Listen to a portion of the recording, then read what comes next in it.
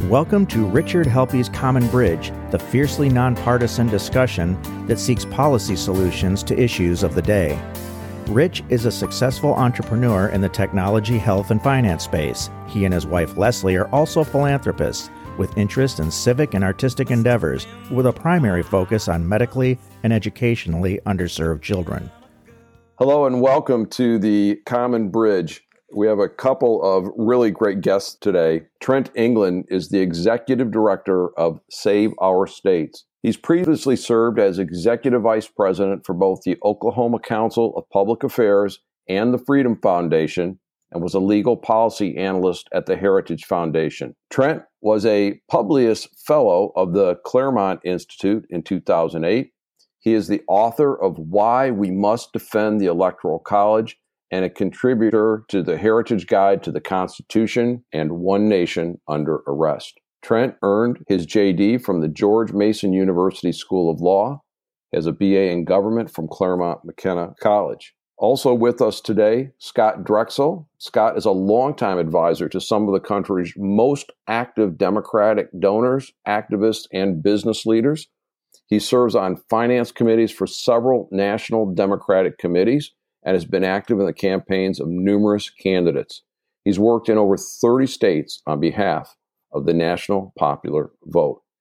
Gentlemen, welcome to the Common Bridge. We're delighted that you've taken some time to spend with us. Thank you very much for having us. Scott, can you tell us about the National Popular Vote and specifically why does it exist? Who founded it? How is it funded? What's the annual budget? And what would be a successful outcome for your organization? And what is your role? And I do want to direct people to the website, nationalpopularvote.com, too, and we'll put that on our website, richardhelppie.com. Scott, can you fill us in about your organization, National Popular Vote? Sure.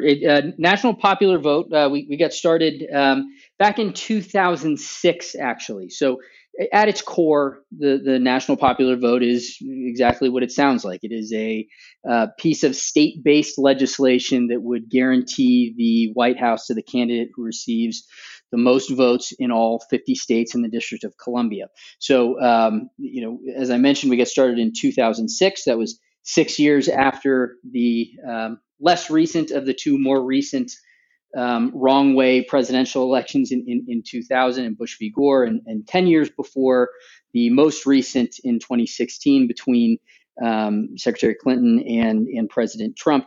The idea behind National Popular Vote had less to do with the individual outcome of those two elections and far more to do with really two base concepts of American public life and democracy and government, which is every vote should be equal, and the person with the most votes should win.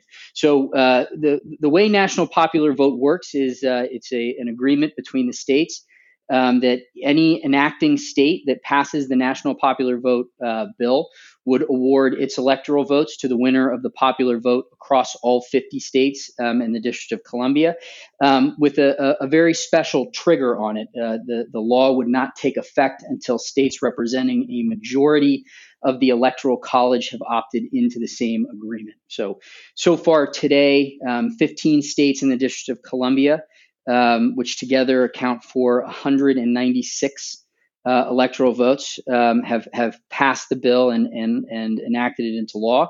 That's 74 electoral votes shy of the 270 electoral votes needed to put it into effect. So nothing happens at this point. The bill sits on the books in those 15, 16, and growing number of jurisdictions until the total number reaches 270. Once it does, the candidate with the most votes in all 50 states in the District of Columbia wins. And how is National Popular Vote funded, and how does it get its source of funding, and what's its annual budget? Sure, it's a C4. We operate with contributions from sort of a network of individuals. The primary funder has been a gentleman named John Koza, who also was the originator and the author of the National Popular Vote bill. But over the course of the last 14 years, he's been joined by a number of Democratic, Republican, independent-leaning donors who've funded our efforts over the years. I won't get too much into our annual budget, but I think the primary use of it is our national team working with local activist groups and legislators on the grounds in the states where we're actively pursuing enactments, and educating members of legislators who aren't that familiar with national popular vote about why the current system poses a number of disadvantageous problems, and why the national popular vote would be a solution to them. Trent, Save Our States. Why does the organization exist? Who founded it? How's it funded? And what would be a successful outcome for your organization? And of course, we will not only make mention of nationalpopularvote.com, but the website saveourstates.com, and we'll post both of those links on our website, richardhelppy.com. So Trent, tell us about Save Our States. Yeah, so I created Save Our States back in 2009, really as just kind of a side project. I was working in other areas of public policy, some on election law, but also on things like government transparency and criminal justice reform. But I've had an interest in the Electoral College going back to the 1990s when I was in college, and just this fascination with an institution that's so little understood, and that I came to believe really plays a very fundamental role in shaping our politics, in creating these incentives that force the national political parties to operate in a certain way that then echoes down through our political system. And so, when National Popular Vote popped up in 2006, I started tracking their effort and frankly became very concerned for two different reasons that I'm sure we'll get into. One, I think the Electoral College is a better system than a direct election when it comes to the national executive. I think that's why countries like India and Germany use the Electoral College type systems, right? I think that's a smart way to elect that particular, national officer.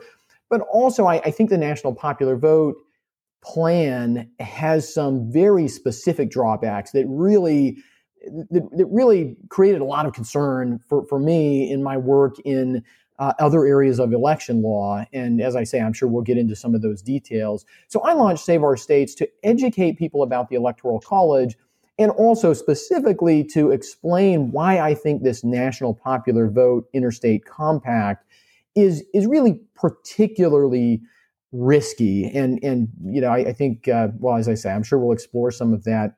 Tell us about your funding sources and what kind of spending you have with your organization.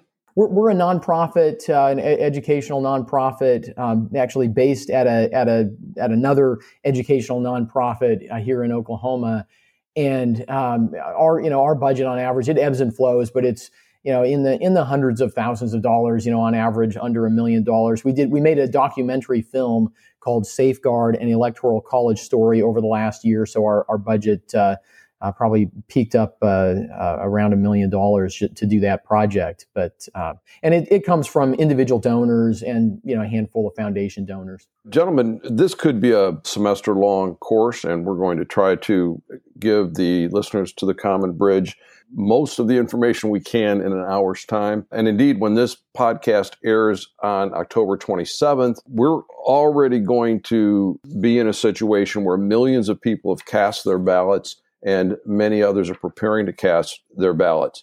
And I think most people understand that the vote that they cast on that date or that they've already cast will be to vote for electors, and that the governors will provide certificates of ascertainment, hopefully by December 14th. And then by January 6th, they will be delivered to a joint session of Congress to count the votes and declare the winner before Inauguration Day. Trent, you believe that the Electoral College is a great way to select our president.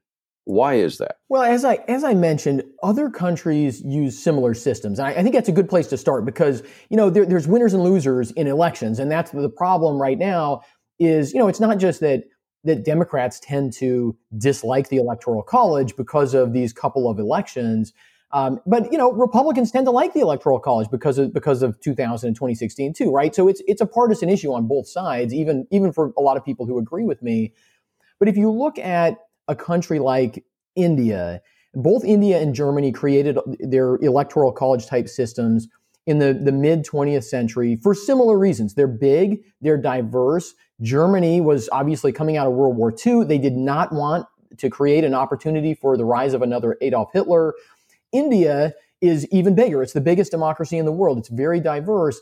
And by creating a two-step election process, you force your political parties and your national candidates to take into consideration the views of more of your people spread out across your country, right? It sort of uses geography as a proxy for diversity, which works pretty well because, where you live, different states have very different demographic profiles and economic interests. And so the Electoral College forces our political parties to be truly national, right? The Democrats are only a credible political party because they're already popular in a lot of states. They're already popular in California and in New York and a lot of places, and they have to then work from there to win additional people over in additional states, and likewise for the Republicans. So it creates this incentive, not just in an individual election, but this long-term incentive to build coalitions. That's why India does that. That's why Germany does that. And it also, in our system, it allows us to push power down into the states, to keep states in control of elections. We never have a nationwide recount. It's all, if there's a problem in a state, it's contained in that state. We don't have the president in charge of presidential elections, right? All that power is pushed down into the states. I think that also is really important. So those are the two biggest reasons why I think the Electoral College, that two-step democratic system, just like it serves India well and Germany and parliamentary systems well, I think it serves us very well in the United States. Great. Scott, I know you've got a different view and you believe that a national popular vote is the way to go. Your group has a means of achieving this change without amending the Constitution. Can you explain the method that the national popular vote is advancing and why you believe this is a better way? Sure. And I think probably one good step to sort of take before that is kind of the why. I mean, I think we're all aware, and we get sort of a refresher course every 4 years as to the fact that look, the country at large does not elect the president of the United States. That about 98% of resources in terms of candidates and campaigns time, their financial resources are spent on winning a dozen or fewer states every year. And the problem with that, aside from the very clear sort of value that imbalance that's placed on some votes versus others, is it sort of has this more insidious, kind of deeply distortive effect on the development of federal policy that goes beyond states that just might want to see more presidential campaign activity. If you look at the way executive-controlled block grant spending is doled out, non-battleground states compared to battleground states get about 92 cents on the dollar compared to their battleground state neighbors. Battleground states are twice as likely to get federal disaster declarations. They're more likely to get enforcement exemptions on No Child Left Behind, on Superfund, those types of federal programs. And this is an issue that seems to pervade both sides of the political spectrum. If you look at the distribution of high-speed rail funding under President Obama, or response to the oil spill in the Gulf, it heavily favored battleground states at the expense of more non-competitive states. That's also been true even in looking at, there's this article in the Washington Post a couple months back about the original CARES Act. There's a quote from a White House aide saying, anytime the governor of Florida calls, we listen because we know how important Florida is to the governor's reelection prospect, to the president's reelection prospects in November. And, we see the state of Florida getting everything it asked for and other states sort of struggling for that. I think one of the things that becomes clear is there's a calculation that's going into how that federal policy is developed, because certain states carry more weight when it comes to what many elected officials view as their first job, which is getting reelected. So that's really the problem we're seeking to correct, this imbalance of value in a vote in sort of small red state Wyoming, or big red state Texas, or big blue state California, or small blue state Vermont. The mechanism, the authority to award electoral votes, comes from Article 2, Section 1 of the Constitution. There are fewer, more clearly enumerated state powers in the Constitution. Each state shall award in such manner as the legislature thereof may direct a number of electors. Throughout the years, including as recently as a Supreme Court decision in Schiffelow v. Washington earlier this year, the court has reaffirmed this plenary authority of states to determine how those electoral votes are awarded. In 48 out of 50 states today, the winner-take-all system, in which one candidate gets one more, or 1,000 or 1,000,000 more votes than the other candidate, they win all those states' electoral votes, and the other candidate gets zero. Trent, let's come back to you, and I have a couple of questions. First, why was the Electoral College formed in the first place? Secondly, is there a difference between framers and founders? And if the framers and founders were here today, do you believe they would think the reasons for the Electoral College would still be valid? Yeah, those are great questions. I mean, obviously, when we talk about the framers, we're talking specifically about the people who created the Constitution. The founders is a much more nebulous category. But we know for the framers, right, they started off with a parliamentary system. That was the rough draft of the Constitution, called the Virginia Plan, was parliamentary. Congress would have elected the president. Nobody really liked that idea. I mean, just a handful of delegates liked that idea, because everybody else said, look, Congress, you'll wind up having Congress control the president. You won't have an independent executive. You'll have the kind of, corruption, not necessarily illegal corruption, but just the kind of dirty politics that sometimes take hold in a congressional body that will wind up controlling the executive branch. So they didn't want that, but they weren't sure what else to do. They talked about a popular vote. There were some, especially kind of early on, there were some who said, well, we're going to have to do a popular vote. That's the alternative. But they didn't like that either, because of a couple different concerns. But one of them was this regional issue, right? They didn't want a couple of big states controlling everything. They didn't want the small states permanently frozen out. And so James Madison, kind of at this pivotal moment, stands up and says, look, nobody wants this parliamentary system. We've talked about a popular vote. Madison says, look, I like that idea, right? Who doesn't like that idea? For one thing, it's easy to explain. It's easy to understand.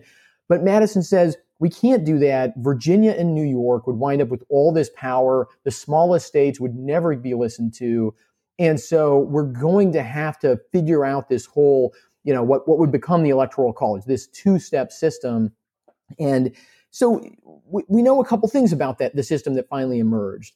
It was understood to be about representing the states. And just like the First Amendment provides freedom of speech, but I can't go into a theater and yell fire, right? I can't threaten someone.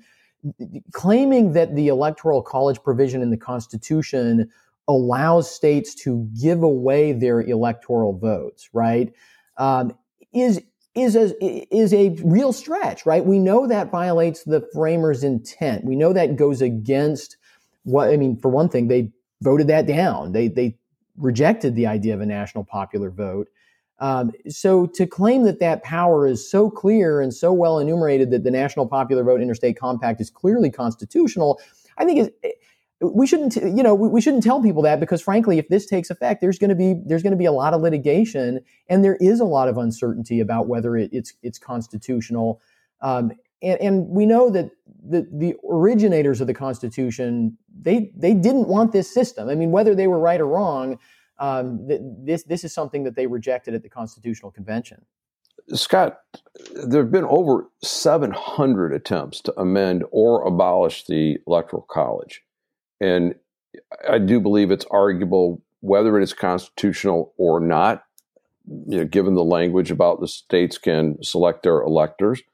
But why is now the right time, and why is a national popular vote the right way to change?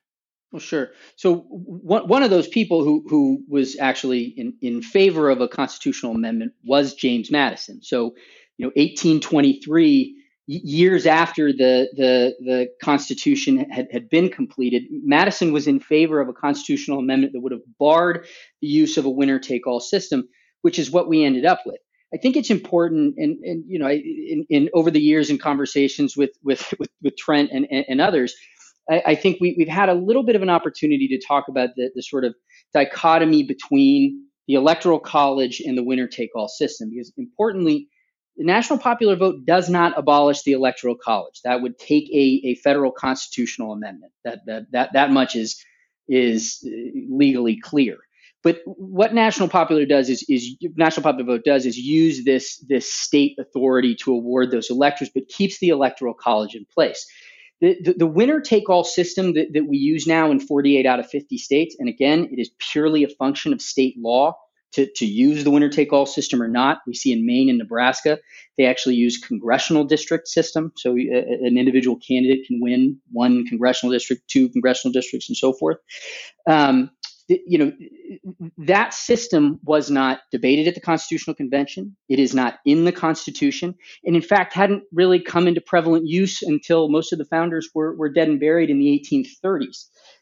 In the first presidential election, I believe there were 3 states that used a winner-take-all system, and by 1800, all of them had repealed it. So, what national popular vote is trying to do is correct this problem that has persisted and evolved over time, in which states that are solidly Democratic or solidly Republican or solidly one way, one partisan has a partisan advantage. And those states have been relegated to the sidelines, while this very narrow group of 5 to 12 states in any given election are wholly determinative of the outcome. So the reason now is the time to fix it, and I would argue that any time prior to now would have been just as viable or reasonable a time to address this, is because in any presidential election, we're leaving out 80% of the American voting public.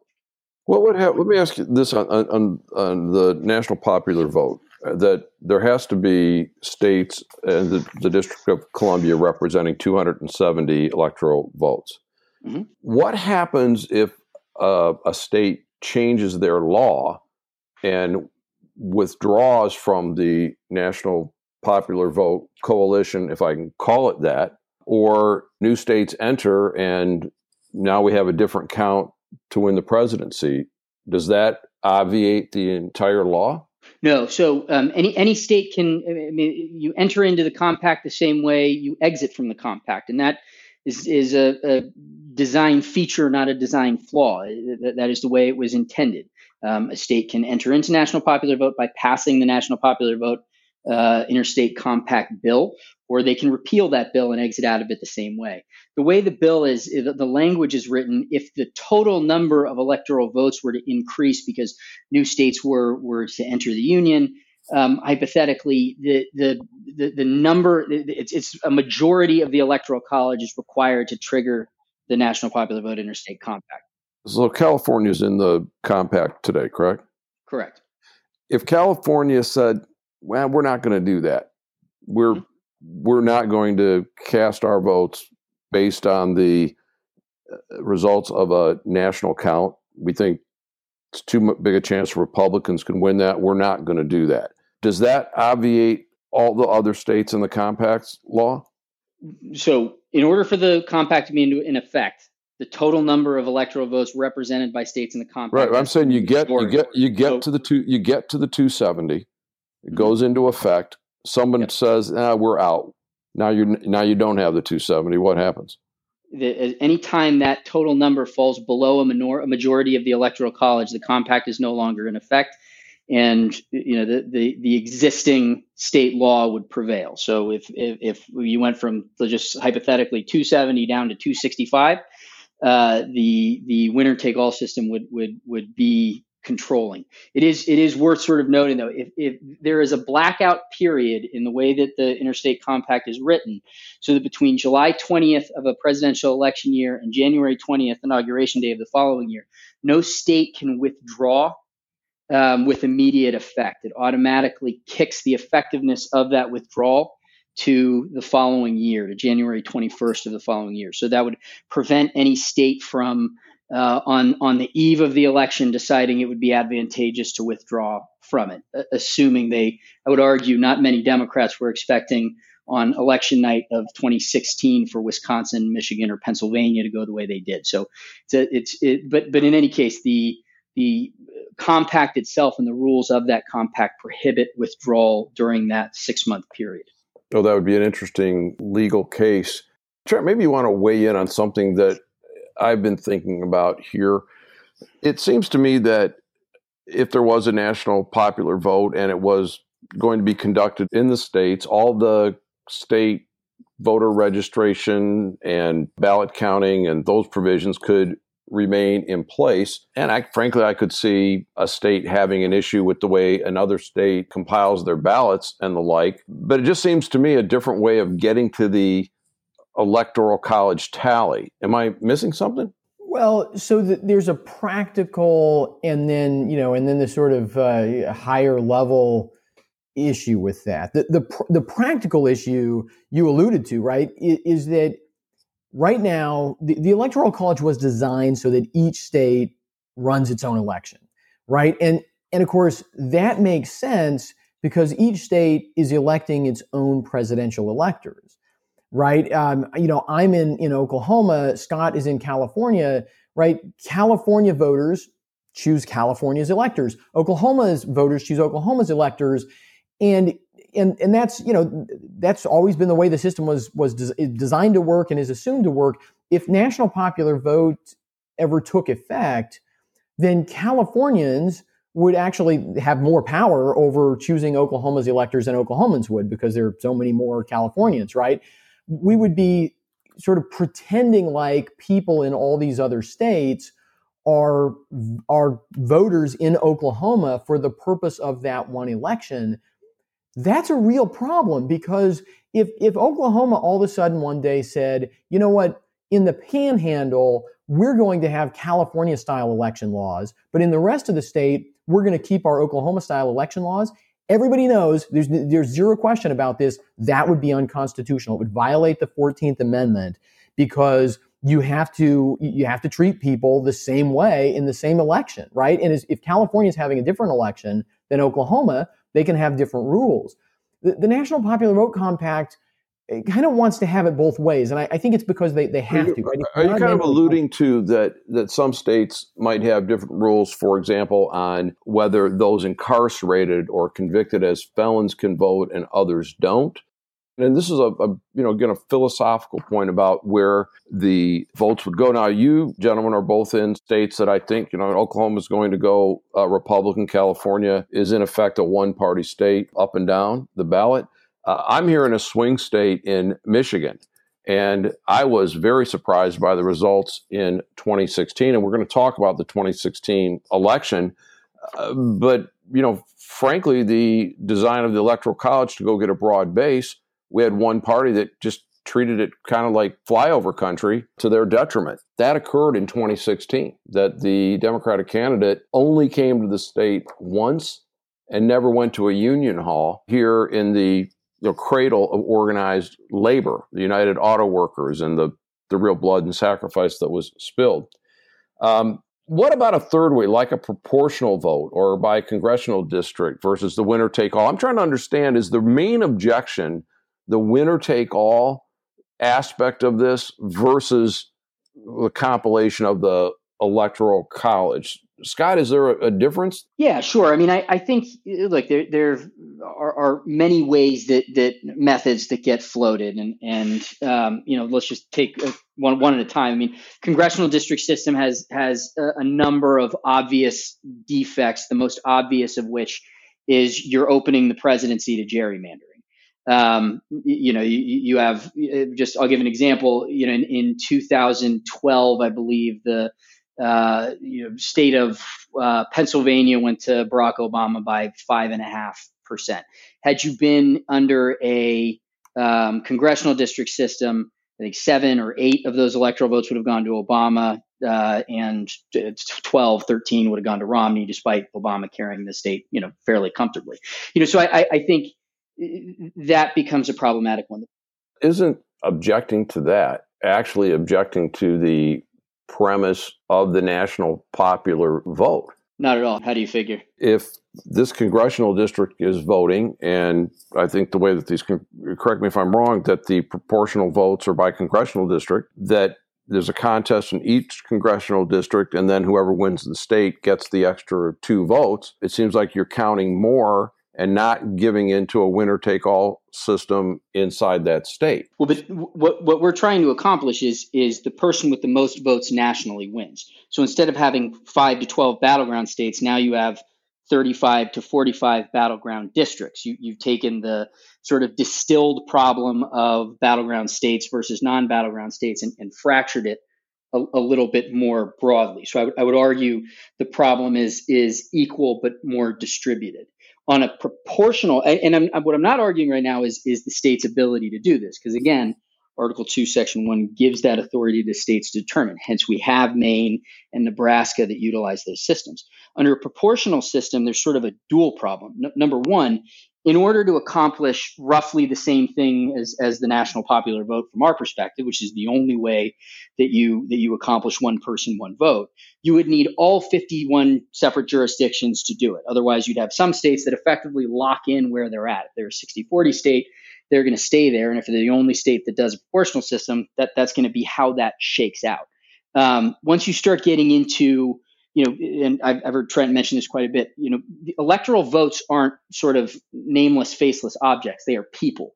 So there is no current mechanism for saying, this candidate gets half an elector or 0.25 of an elector. So you get into, do you round an electoral vote? So by that point, you're again talking about a constitutional amendment. So I think of all of the methods that are sort of floated for addressing this system, the one that maintains the Electoral College, uses the current structures of the Constitution, and uses the state powers in the Constitution to accomplish it, national popular vote's really the only one that actually gets there. That might have been a difficult argument to make in Michigan, Wisconsin, or Pennsylvania, but we'll move along. Look, the country is very, very divided right now. Every single institution we have, elected representatives to the judiciary, the news reporting industry, federal law enforcement, local police forces, social media, all of them have had their integrity challenged. We've had our president today make accusations about voter fraud. We've all heard him say he would have to wait and see whether he'd accept the results of the election. We've had violence in the streets, and we've had calls from past candidates for defeated candidates to not concede, unlike in 1960 when, for the good of the country, in a very hotly contested election, that Richard Nixon did concede. Trent, does the Electoral College increase or decrease the trust in the voting and maybe some of these divisions that we've got? Well, so I think there are 2 dimensions to look at. One is when people are not educated about how the system works, then obviously when you have an election like 2000 or 2016, all of a sudden you have a trust problem. Just not that not that there's anything wrong with the Electoral College, but if we're not doing civic education and people are surprised by a result like that and they don't understand that the system is working exactly the way it was designed to work, then you do have a problem with trust. But I think when you look at the Electoral College itself, by using state lines like the watertight compartments on an ocean liner and containing election problems within individual states, pushing the power down, decentralizing it. Donald Trump has almost no power over this election, right? Barack Obama had almost no power over his reelection in 2012. I think that's a good thing. And that is a result of the Electoral College decentralizing that power. But think about this in terms of trust, though, Trent, if I may. Combine 2000 and 2016, where there was a decisive advantage to the ultimate loser in the popular vote of 2.8 million. Think if you're a person in, I don't know, Carlsbad, California, and you're watching the outcome of the election be based around a hanging Chad in a liberal district for Pat Buchanan. How are you going to feel about that in terms of trust? I think so. That's a good point, right? But the same thing happens in gubernatorial elections, right? Obviously I'm on the Republican side of the fence. I used to live in Washington State. I used to live in California, for that matter. But, in Washington State, there are a lot of Republicans who feel like Seattle does not run their elections in a way that's honest, or at least verifiably honest, that they act with a very, heavy hand in elections, and people feel disenfranchised. And that's so I don't think the Electoral College is unique in that regard, right? I mean, the real question about popular vote versus Electoral College is really just back to that question of, when we get to the level of having a national election, is it better to have a two-step process? The same thing happened in the last Canadian election, except flipped the other way ideologically. The Conservatives won the most popular votes, but the Liberals reelected their prime minister, and that was because the Conservatives are basically all clumped up in two provinces, and their system says to the Conservative Party, hey, you've got to reach out, you've got to win over a more diverse group of people, just like the Electoral College says to the Democrats. You can't be a regional party of the coasts and the big cities. In our system right now, you have to reach out and be a more diverse party. And I think it's a good thing. Rich, may I just sort of touch on that as well? Because I think it's Please, interesting. Yes. I did want to ask you that, yes. Well, so Trent, it's funny. I think Trent took an example that I would have looked at somewhat differently, but the same example. We run governor's elections, every year. And the example that Trent gave, never would you have a scenario in which the city of Seattle cast a minority of votes that overrode the total vote, the total popular vote of the state of Washington.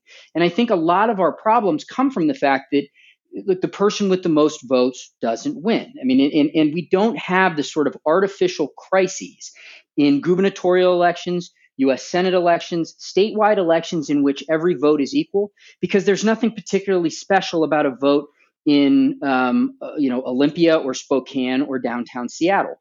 And I think if a lot of the sort of fears that are promulgated about what would happen if you took away the Electoral College or the winner-take-all system were real, we'd be seeing some of those things play out in the individual states. So you would see campaigns spending, for governor, spending all their time in, places like Kansas City and St. Louis, but we know that's not who elects the governor of Missouri. And I think, to the point on trust, I mean, it has to. I don't think there have been more divisive moments in the last 50 years of American politics than when two people became president despite having lost the popular vote. There are no other statewide elections in the country, save one or two very sort of obscure examples, where that is possible. So I think that has to undermine the public trust. I do agree to some extent with Trent that that's partially an issue of people not really understanding and being a little bit blindsided by it. I do think it also violates people's sense of common sense in the notion that each vote should carry equal weight, regardless of whether that person lives in a big city, in a rural area, or like 2/3 of the country in a suburb or exurb. And Scott, under that type of policy, what would the risks be? For example, a person living in the upper Midwest, and they think they know what's happening in Portland, Oregon, although most of them have never been to Oregon at all. And suppose that we start getting reports that, hey, there's been 1 million illegal ballots cast in one of these more heavily partisan states, and we have a national popular vote of some form in force. How would that affect that trust issue? Well, so I guess what I would, forgive me for resorting to my roots here and answering your sort of question with a similar question the other way. what we have now is a system where when you have 5 to 12 states that are wholly determinative of the outcome of a national election, anything that happens in any one of those states has this massively amplified impact, right? So you have a nationwide election that's separated by 2.9 million votes in 2016. Wisconsin has, had an end vote total of 18,000 votes. So everything that happens in Wisconsin, whether it's fraud, whether it's suppression, the impact of that action is amplified beyond what anything could happen in a national popular vote. In an election where there's an analysis today, I think from 538, that there are 153 million votes that are going to expected to be cast come November. Voter fraud, voter suppression on the order of tens of thousands, even hundreds of thousands of ballots, has a far more diluted impact than the super distilled, amplified impact that voter fraud, voter suppression, recounts, anything like that has in these battleground states, like a Florida, like a Pennsylvania. So I think what moving to a popular vote does is it alleviates the sort of weighty nature of any individual action in those battleground states in favor of a system where, again, every vote only carries the value of that one vote, as opposed to a hyper valuable vote because this particular geographic region is must win. Okay, can I jump in there, Rich? Please do. Please. I think I agree with a piece of that, but I think I disagree with where Scott finished, because it has nothing to do with the fact that states get a boost from being smaller because they have 2 votes for their senators or anything, right? I mean, the simple fact is, if you have an election and there are 3 voters, and you have another election and there are 3 million voters, right? The risk of one fraudulent vote when there are 3 voters is bigger, right, than the risk where there are 3 million, right? So mathematically, there's definitely some truth to what Scott's saying, right?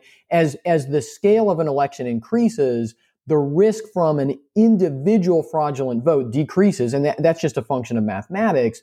The problem is, where you started with your question, Rich, right now, voter suppression or voter fraud in, let's use a neutral, state in Missouri can only affect Missouri, right? It doesn't affect California. It doesn't affect Oklahoma. And this is where the National Popular Vote Interstate Compact has a unique problem, right? If we abolish the Electoral College through a constitutional amendment, I assume that Congress would try to figure this out, right? But the National Popular Vote Interstate Compact, for it to function, requires every state to take every other state at its word. And there's literally nothing in the compact that says what to do if there's a dispute, if there's distrust, if there's a real legitimate issue in one state's election. And so what does Oklahoma do when Oklahomans think that California has not run their election in a fair way? What does California do when California thinks that Oklahoma has not run its election in a fair way?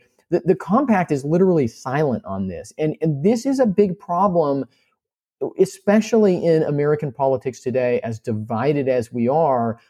This gets into the details, but I just don't think the compact would actually work as well as the very optimistic and well-meaning folks like Scott who are advocating for it think it would. I think it would run into the buzzsaw of political reality. Well, let me go down that path a little bit too, because one thing I'm curious about, the notion of plurality, and a couple of things that I've thought about. That first of all, historically, 3 top vote getters in 1824, and there were 4 people vying for the White House. So 3 went to the House.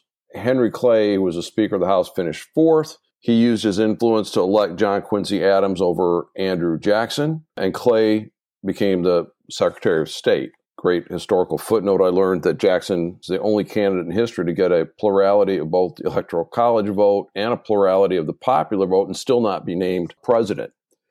And then I looked to if there's no threshold for percentage under a national popular vote, and I look at some of the early primaries that Donald Trump won under winner take all, 22% of the vote, winner take all. Could we be in a situation where there's enough division where a candidate with 25% of the vote in the country, that's the largest vote getter, now this compact kicks in and that person has 270 electoral votes, despite having a very thin base of support? Scott, do you want to lead us off on that?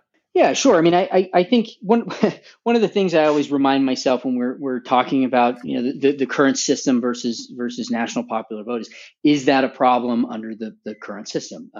Donald Trump, George W. Bush, Bill Clinton in '96, Bill Clinton in '92, Richard Nixon in 1968. I mean, Abraham Lincoln. None of these candidates won a majority of the popular vote. That is a function of our two-party system, and we could get into a whole other discussion about the virtues of that. There are people who want to see third-party candidates.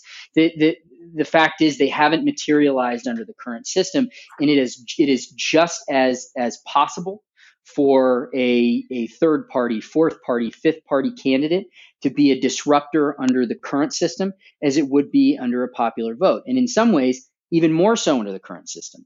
And I think that's why you saw some amount of anxiety in 2016 as Evan Mullen is going around trying to qualify for the ballot in different states, or Kanye West is going around trying to qualify for the ballot in different states in 2020, because qualifying for the right ballot in the right state can have a wholly sort of disruptive effect that if they were able to do that under a national popular vote system, candidates still has to qualify for ballots the same way they would under the current system.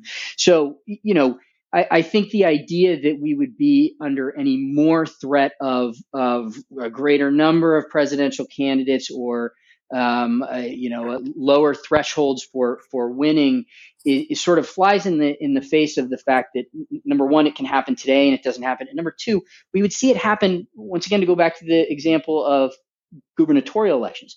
In an election where every vote matters, we still have a two-party system. We're not seeing gubernatorial candidates win with 15, 25, 30%.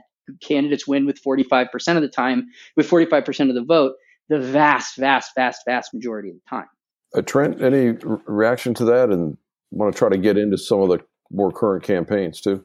Well, I think other countries are a better example, right? Our elections for governor are informed by our presidential system, right? It's not the same system, but the presidential system is at the top and it affects how we organize our political parties.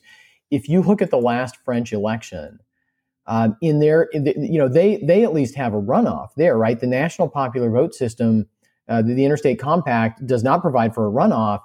In the French first round election, the top vote getter had 24%, right? Less than a quarter. The second place was 21%. Then just behind that with 19.6%, 20%, then 19.6%. I mean, the electorate was totally fragmented. And I use France as an example because it's of the countries people think of as democracies, right? If you leave out Russia and Iran, right? France is the biggest country that has the kind of system that the National Popular Vote campaign wants us to adopt, right? France and Mexico would be the big democracies that use that kind of a system. They have very fractured politics. And, some people think that's a good thing, right? I'm not saying that's necessarily a bad thing, but there is no doubt if you change the top of the pyramid as far as elections, as far as election rules go, you are going to have an effect that will reverberate throughout the system. And, Michael Bloomberg is the easiest example in this election. Michael Bloomberg would still be in it if we didn't have an electoral college. Again, maybe people think it would be better if Michael Bloomberg was still running, but it does mean that the winner would have a smaller plurality than, even we've seen under some of these cases in the electoral college. That gets us into the parties, and a couple of questions here that I want to try to run through in a little bit more lightning round capacity. That there's a lot of dissatisfaction with the Republicans and with the Democratic Party, and that's understandably so. Which system would make the existing parties more responsive, and which system would make opportunity for a third party more possible? Scott, if you got any lightning round type responses to that? Yeah, I don't know. The answer is I don't know. I mean, I think it's sort of speculative, and again, I mean, the example of France is interesting, but in looking at our system and examples of American elections, I think those are sort of more informative. And I don't think when we have popular vote elections in states, in gubernatorial elections, which in my mind, turning a national election using the national popular vote is like turning the presidential election into one big governor's race.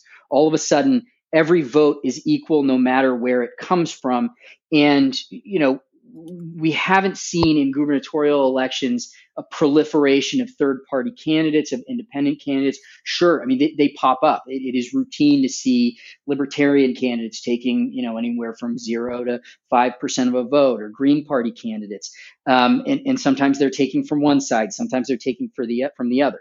But I don't think there's any clear line that can be drawn between popular vote elections and proliferation of third parties and third party candidates, because if that was the case, we would be seeing it in American public life today. So I'm going to halfway agree with Scott here, or maybe 2/3. I mean, part of the answer is it is very hard to say, right? Which is, the I don't know answer, I think is really fair in this regard. And also, I think that because of the winner-take-all nature of our political system up and down the ballot, the development of robust third, fourth, fifth parties is unlikely in either of these scenarios. But I do think there would be a big opening for candidates like a Michael Bloomberg, people who are extremely wealthy, who can self-finance their campaigns. Typically that you're talking about a spoiler campaign or a splinter party. Some of those, I mean, if you're talking about Bloomberg's level of wealth, you might actually have a legitimate chance of winning a presidential election. So under national popular vote, I do think that some of those opportunities are opened up, but I don't think you'll see the development of sort of a durable multi-party system. I mean, I think that to make the parties more responsive would require changes to campaign finance laws that would make the parties more responsible. What we've done over the last 20 years is make it very hard for political parties to raise money, which pushes the money out into the shadows and the periphery of our political system, where there's just a lot less responsibility. And so we see a lot more fringe actors. And that drives some, not all, but it drives some of our polarization. Well, I think that we could all agree on that. And I think that we're all looking for an exit from that. Let's touch a little bit on 2016 and then move to 2020. Some of this might look a little bit like cause versus effect. We all know that the Democratic nominee, Hillary Clinton, captured some 2.8 million more votes than President-elect Donald Trump. The margin for Donald Trump in Michigan, Wisconsin, and Pennsylvania, which was decisive, I believe was around 80,000 votes, plus or minus a couple. Clearly, there's evidence that the major parties adjust their attention, their spending, their campaign time, depending on whether they think a state is in play or not. So for both of you, is it really fair to say that, well, Hillary would have won the presidency under a national popular vote, or would the Republicans and Donald Trump have adjusted their strategy for that set of rules? No, I think you're right. Nobody can say exactly what would have happened. There may be an advantage to the Democrats under the national popular vote set of rules, but that doesn't guarantee that Hillary Clinton would have won. Yeah, I agree with Trent there. I mean, I think it's very easy to go back and look at 2000 and 2016 and sort of assume because of the outcome that the results would have been the same even if the process were changed. I mean, if you look at Donald Trump is from New York. He got 5 million votes, Republican votes out of California, without campaigning really in either. I mean, there's no question in my mind he would have gotten more Republican votes had he gone to California. He would have gotten more Republican votes had he gone to New York. Is that enough to change it? It's too difficult to say because we can't see the entire campaign play out. I mean, to the extent that there's any partisan advantage one way or the other, I think it's probably ephemeral. I mean, at different points in the last 50 years, there have been Republicans who've pushed for a move to a direct election of the president, and Democrats have been resistant to it, and it's been the case vice versa. In 2004, if you flipped 60,000 votes in Ohio, John Kerry would have become the president of the United States, and he would have lost the popular vote by a larger margin than Donald Trump did.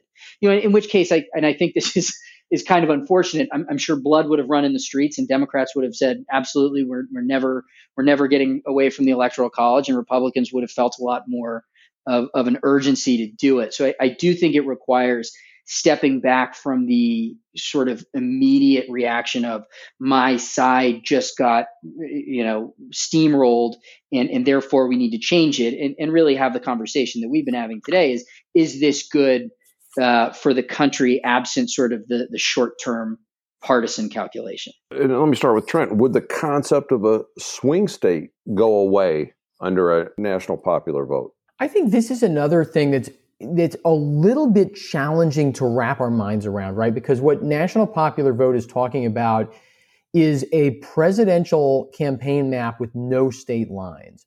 But of course, that's not a world in which every voter is treated the same by the campaigns, right? That world does not exist, right? Unless you're talking about an election where there's like 3 voters.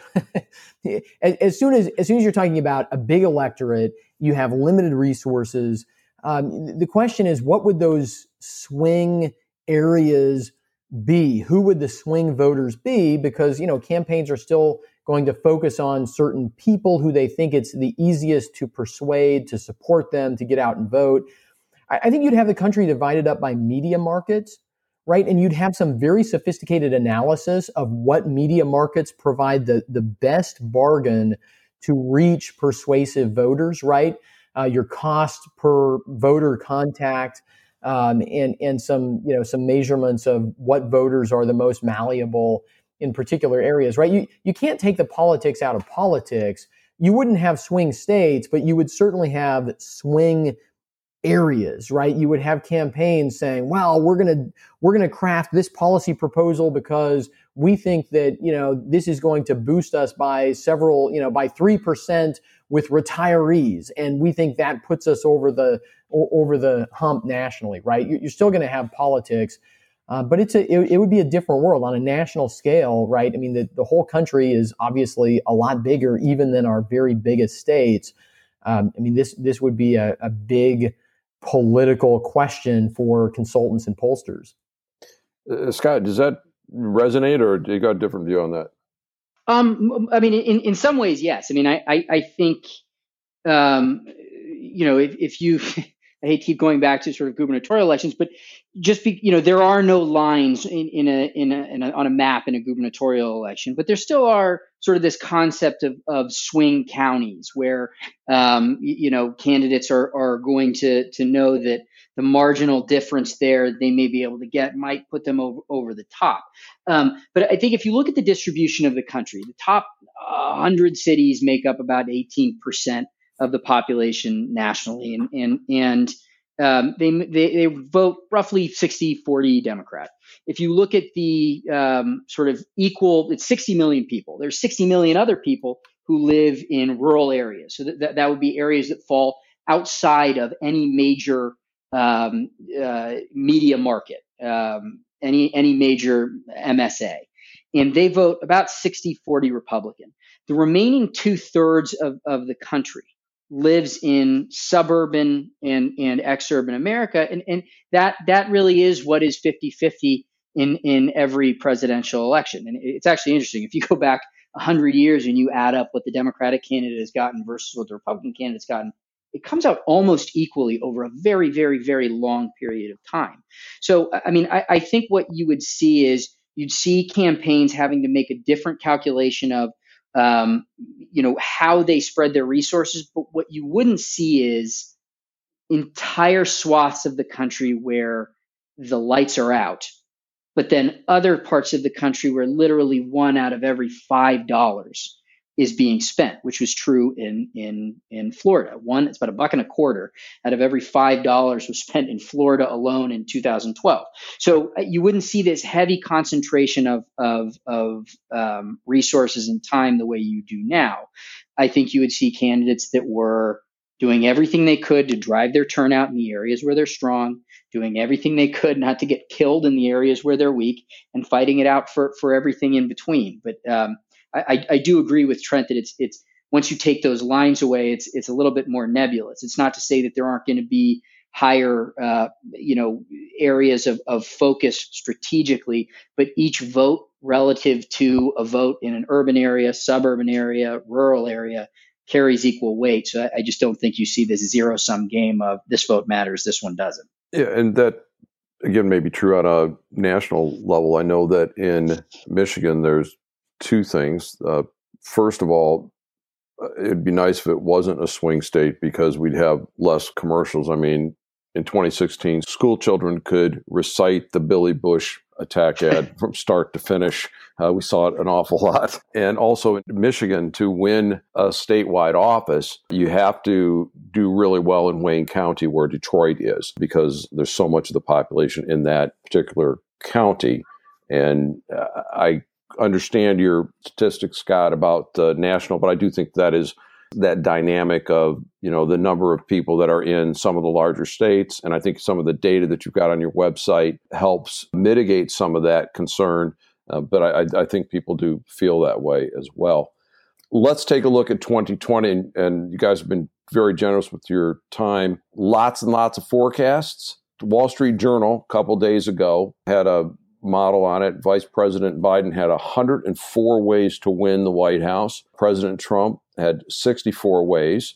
And in one scenario, 11 states, Arizona, Florida, Georgia, Iowa, Michigan, North Carolina, Nevada, Ohio, Pennsylvania, Texas, Wisconsin, and two partial states were the only thing, those being Maine and Nebraska, were the only things in play, which to the larger point means 37 states are already decided. I'm just wondering, when we think about that condition, is that a good thing that 37 states know who they want to see as the chief executive of the United States and we're going to fight it out elsewhere? Or does that mean that we've disenfranchised people? And so to put that in a question, is it easier to ignore the voters of a particular state under a national popular vote versus the Electoral College? Trent, go ahead. Well, I think under either system, politicians are going to slice and dice up the electorate. So I don't, and they're going to have the same amount of resources, right? We don't think that politicians are going to raise a whole bunch more money if the national popular vote interstate compact passes, right? So they're going to have the same amount of money. It stands to reason they're going to contact the same amount of voters. It's just a question of where those voters are. So I don't think more voters get paid attention to versus being ignored. And, it's a good thing that presidential campaigns can't win just by running up the score where they're already popular, right? Just by going to basically one-party states and trying to tinker with that system, maybe to, suppress the other side's vote or inflate their own vote, right? Instead, they've got to go to these evenly divided places and battle it out. I think in the balance, that's a good thing. Yeah, I mean, I think, on the one hand, I agree with Trent that we raise all the money we can into presidential elections now. I mean, there's nothing particular about changing the method of awarding electors that changes that. I do think it is easier to ignore a voter currently under the current system than it would be under national popular vote. There is zero chance of a Democratic candidate winning or a Republican candidate losing the state of Wyoming or the state of, I shouldn't say the state of Texas. at this point, the state of Oklahoma, and the inverse is true in a state like California or Oregon. So, I don't think there is any realistic incentive for a candidate to pay attention to voters there. I think just sort of to think of it in another way kind of flies in the face of reality. We're down to a point where the 12 states where the presidential candidates are spending their time are the states that will determine the outcome of the national election. The debate is shaped around those states. If you look at where the presidential debates are being held, where the candidates spend their time, that is indicative of who they have to win in order to become president, and who they're ignoring is informative of that as well. Gentlemen, you've both been fantastic guests on the Common Bridge, and I applaud the fact that you can get to agreement, and that is what we're trying to accomplish here. Any predictions on the outcome of the presidential election itself? Trent, do you care to venture a guess? I think the polls are going to be wrong. And I don't know in what way, right? But polling has become so much more difficult in the era of cell phones. And we are still digesting, whether from a news media perspective or from a political perspective, what that actually means. So, that's a clever way to avoid the question. I feel like nobody really knows for sure. I think that the popular vote outcome will be disparate from the electoral vote outcome, in the sense that I think the Electoral College will or the way we award our electors will end up reflecting a much tighter race, which I think feeds into a lot of the anxieties around how this state's counting its ballots versus that state's counting its ballots. I think in all likelihood, the popular vote is going to be fairly wide, as a lot of polling suggests. But I think we see at least some semblance of some of the artificial crises we've seen in the past, because there are places where methodologies are in question and they can be challenged and that sort of thing. But I do agree with Trent that the same people who are telling you to take this 2020 election to the bank were probably the ones that were telling you the same thing back in 2016. And had you done that, you'd be significantly lighter in the pockets. Indeed. And I certainly did not see it coming. And this is 2020. So hang on, because it's going to be a ride. I'd also encourage both of you gentlemen, if you haven't already done so, read the Transition Integrity Project, which is fairly frightening in the manner in which they would advocate setting aside the actual results of the election. Gentlemen, let's wrap up here. And Scott, anything that we didn't cover but perhaps should have discussed, and if you'd like, touch on anything about the best and worst case with either continuing with the Electoral College, or best and worst outcome with changing to a national popular vote, or any closing thoughts that you might have. No, I think we've had a really healthy and wide-ranging discussion. I mean, I think as I said at the beginning, the core principle of national popular vote is that we have a system that skews both campaign strategy and the way campaigns talk to individual voters, as well as federal policy and the way that develops toward these sort of highly fraught contests in battleground states, while 80% of the American public sits on the sidelines and sort of crosses their fingers and hope everything goes well.